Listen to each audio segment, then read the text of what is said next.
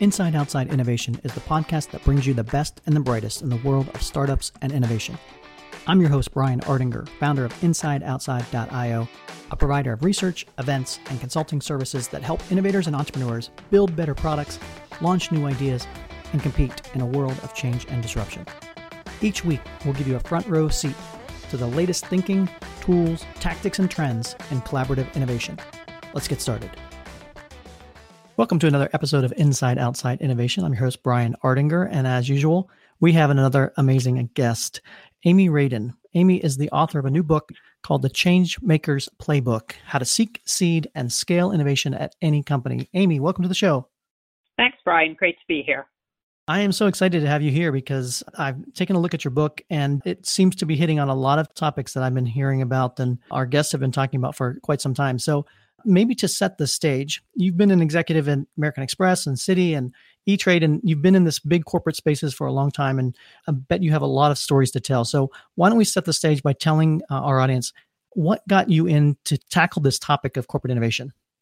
It's interesting. I started my career just getting direct mail out the door at American Express long before anybody had a thought about the commercial viability of the internet, and kind of got the digital bug in about 2000 when I started getting all these calls from, the first dot-com wave of people looking for somebody with my background. And interestingly, I guess one of my better career insights, I connected the dots between my background, which had been in working with technologists and large data sets to deliver personalized, segmented offers to different groups of people to both, meet customer needs and grow the business. And I said to myself, wow, that sounds like it could be really useful for this digital thing.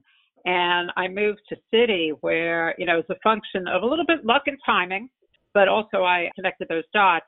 I led the digital transformation of Citi's credit card business, which was at the time about a $5 billion bottom line. So really, really significant business. And it was great. At that point, it was a wide open space, and there really was very little understanding of what does this really mean for the business? Is it going to go away? Was a question some people were asking in those days. And is it a sinkhole, or is this something that's really going to impact our business performance favorably? So over the course of a few years, led that transformation, which was really all about how do you create a huge amount of innovation inside of not just a large organization, but one with an incredibly proud heritage in its past and one that is highly regulated. Kind of cut my teeth there on what does it really mean to drive innovation as an operator on the ground. You can imagine those are tough roles and can be a little backbreaking. For sure. And after a few other positions, I said, and the financial crisis helped also. That it forces people like me who were in financial services to really step back and think about career and purpose and goals. And I started to realize that with the rebound in the economy and the just rapid growth in fintech and insurtech and marketing technology and all things that I knew a bit about and really enjoyed, that there could be a better opportunity for me to have a greater impact as an outsider coming to organizations, helping them with their innovation challenges. And so that's what I do now, working both with big companies and also with a number of startups in advisory and board positions, helping them connect the dots between their innovation and growth aspirations and what does it really take to get it done. So it's a lot of fun. Absolutely. And again, it seems like you've seen a lot what's worked and what's not worked out there. Before we kind of dig into the book and that, what are some of the biggest obstacles or challenges that you've seen in general for corporations trying to move faster and innovate differently? I think the biggest thing, I go back to something I learned in high school physics, and I was a pretty lousy science student, but I do remember Newton's first law, so law of inertia, and, which says an object will remain on its current path and won't deviate unless it's kind of banged out of position by something a lot bigger. And I think that is very similar to, human nature and how big companies operate. We, as much as we don't like to always admit it, we don't like change.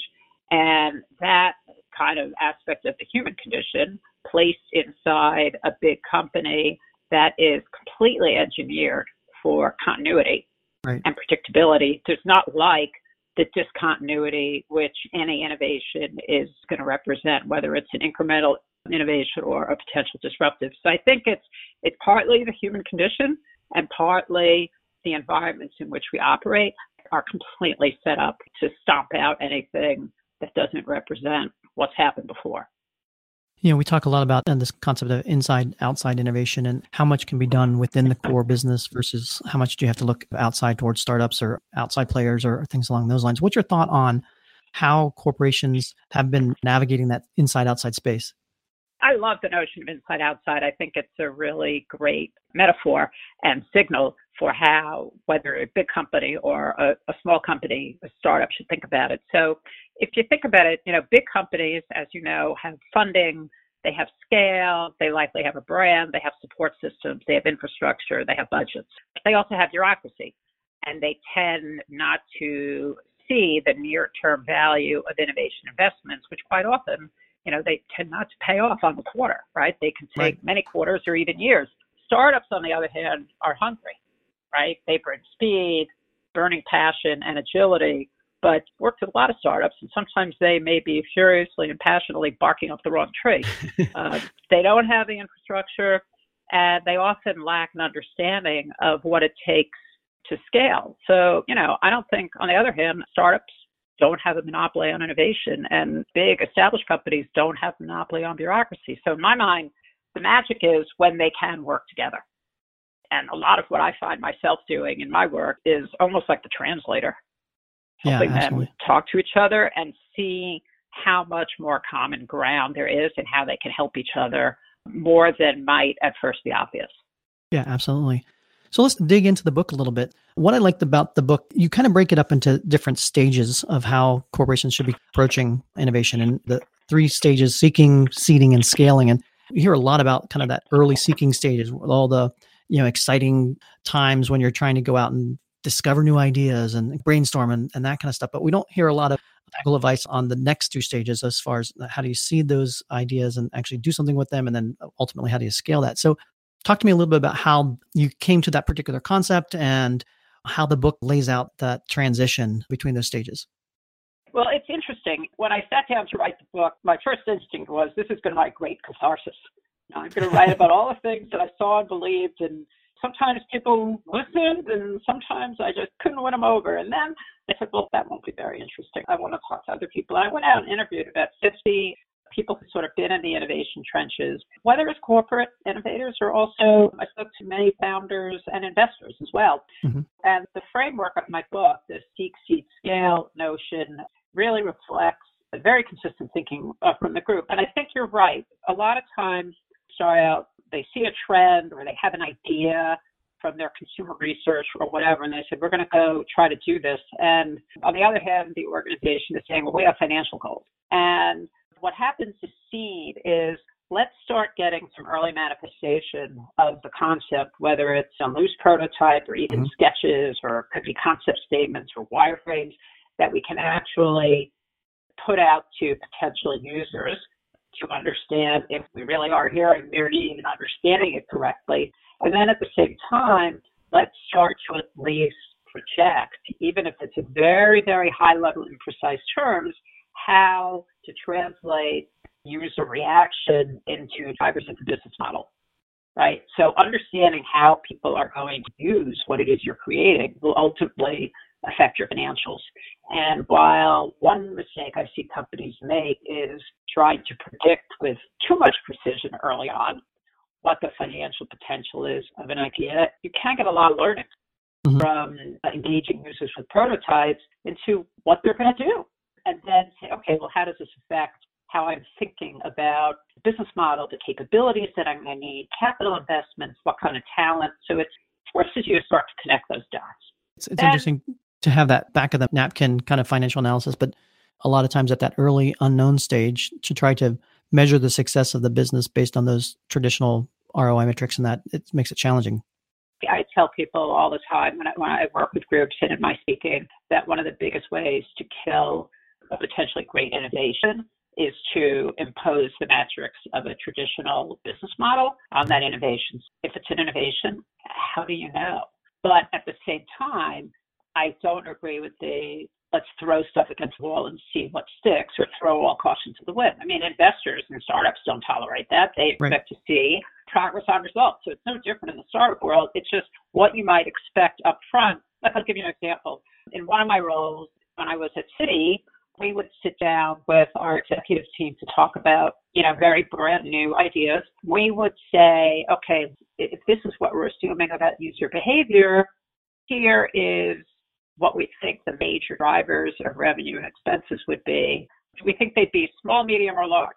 Not even so a business model without even numbers. And what would you have to believe to get 1% market share? So we would do sort of very loose, high level, what if kind of sanity testing scenarios. And then as we move forward and iterated our prototypes, tried to get to finer and finer precision.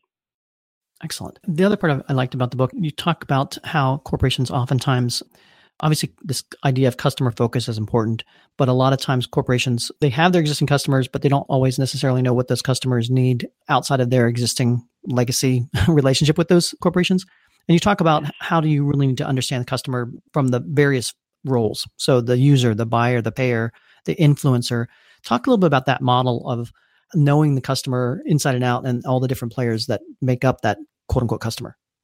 I think that when we work inside, we all get big companies, I think in particular, but really I've seen it in small companies too. We get a little bit caught up in our own world and our work ecosystem. And I've never heard anyone say they're not customer centric. Who's going to say they're against the customer, right? But some people interpret that as that means we have to give people whatever they want. Not true. I think you have to understand people's needs and satisfy them in a way that makes economic sense.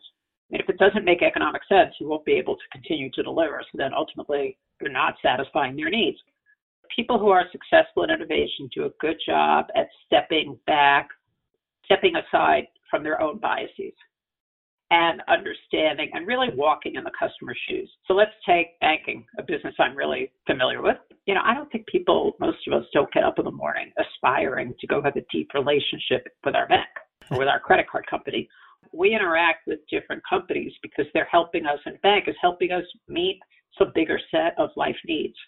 Provide for our family, plan for a vacation, pursue a career, finance our home, right? And so I think we have to step back and think about brand. How do you fit into the context of the customer's life and be willing to understand their needs on their terms, not your needs in terms of your current product set? And I think people who are able to do that are much more successful at innovating. It comes down to saying, what's the problem I'm really trying to solve for the people I want to serve? And if your problem is, I want to give them a credit card or a checking account or whatever your widget is, that's ultimately going to have a very short shelf life as an innovation. Absolutely.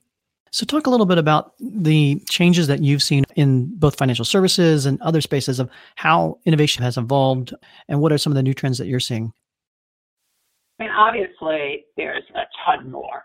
The financial service sector in particular was kind of at the epicenter. It was at the ground zero of the financial crisis. And I think, for 3 or 4 years beyond after the crisis began, frankly, a lot of the established financial institutions did not have their eye enough on the innovation ball, very focused on firefighting, getting their compliance and regulatory houses in order, fixing their balance sheets. I think in the meantime, you had just a tremendous explosion of activity in the fintech sector and more recently insurtech. I think the last 3 or 4 years, seeing big institutions get back into the game and make certainly tremendous investments. So I think a lot of capital being thrown in innovation, and you can certainly point to many one-off successes. But what's kind of interesting is at the end of the day, the basic business model for most financial services products has not changed. A bank is still about gathering deposits at one cost and lending the assets at another cost. And so the fundamental business model hasn't really changed. Very often innovation sort of at the front end in the user experience, the user interface, yep. Not necessarily, not a lot of innovation in the back end product.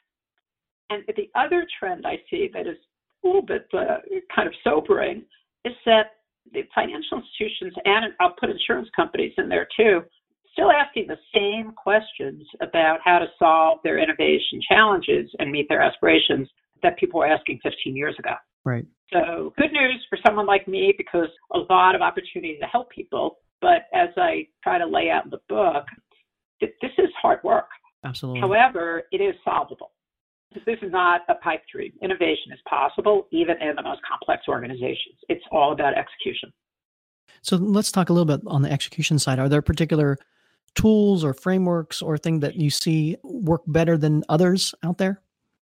One of the aspects of the Seek, Seed, Scale framework that I advocate for in my book, and that I always speak about, and certainly we practiced in the roles I was in, is that oftentimes a company will start, and this time of year is a big time for it because this is planning season for 2019. Executives will sit down and look at their, financial goals and say, well, we have to grow so much next year. Okay, how can we sort of reverse engineer our product, services, experience, innovation goals, and cost structure to hit those goals? And I'm all for achieving financial results, right? We already talked about that. However, you have to set that aside, at least, get some of that out of your mental space. Mm-hmm. And again, as I said before, really understand as objectively as possible what is going on in the lives of the people you want to serve. What problems are they struggling with? And how can you solve their problems? Then come back from that discovery phase and start to think about, okay, how do I translate what I'm hearing into concept prototypes and move towards understanding the impact on a business model? So I think it's that giving a more dedicated space to discovery and doing that objectively always makes a very, very big difference versus just focusing on reverse engineering to a financial goal. Definitely. Well, Amy, I encourage any innovator out there that's listening to this to pick up a copy of the Changemakers Playbook. If they want to find out a little bit more about you or more about the book, what's the best way to do that? I've got some really great free resources on my website, and I'm setting up a special URL for Inside Outside listeners. Just go to www.amyradin.com/Inside Outside, and you can find there a free download of content from my book, an infographic summarizing the Seek, Seed, Scale framework, and you can also do a really quick quiz to test your innovation readiness and get some quick ideas on where you personally can focus. That's awesome. Thank you very much for doing that for our listeners. And thank you very much for coming on the show today. I appreciate everything you've done in this space. It's very difficult to navigate sometimes. It's always nice to have people who have been in the trenches helping others make that leap. So thank you, Amy, for being on the show. Looking forward to continued conversations in the future. And thank you again for being a part of Inside Outside Innovation. Thank you, Brian. It's been my pleasure. That's it for another episode of Inside Outside Innovation. If you want to learn more about our team, our content, our services, check out insideoutside.io or follow us on Twitter at the IO Podcast or at Ardinger. Until next time, go out and innovate.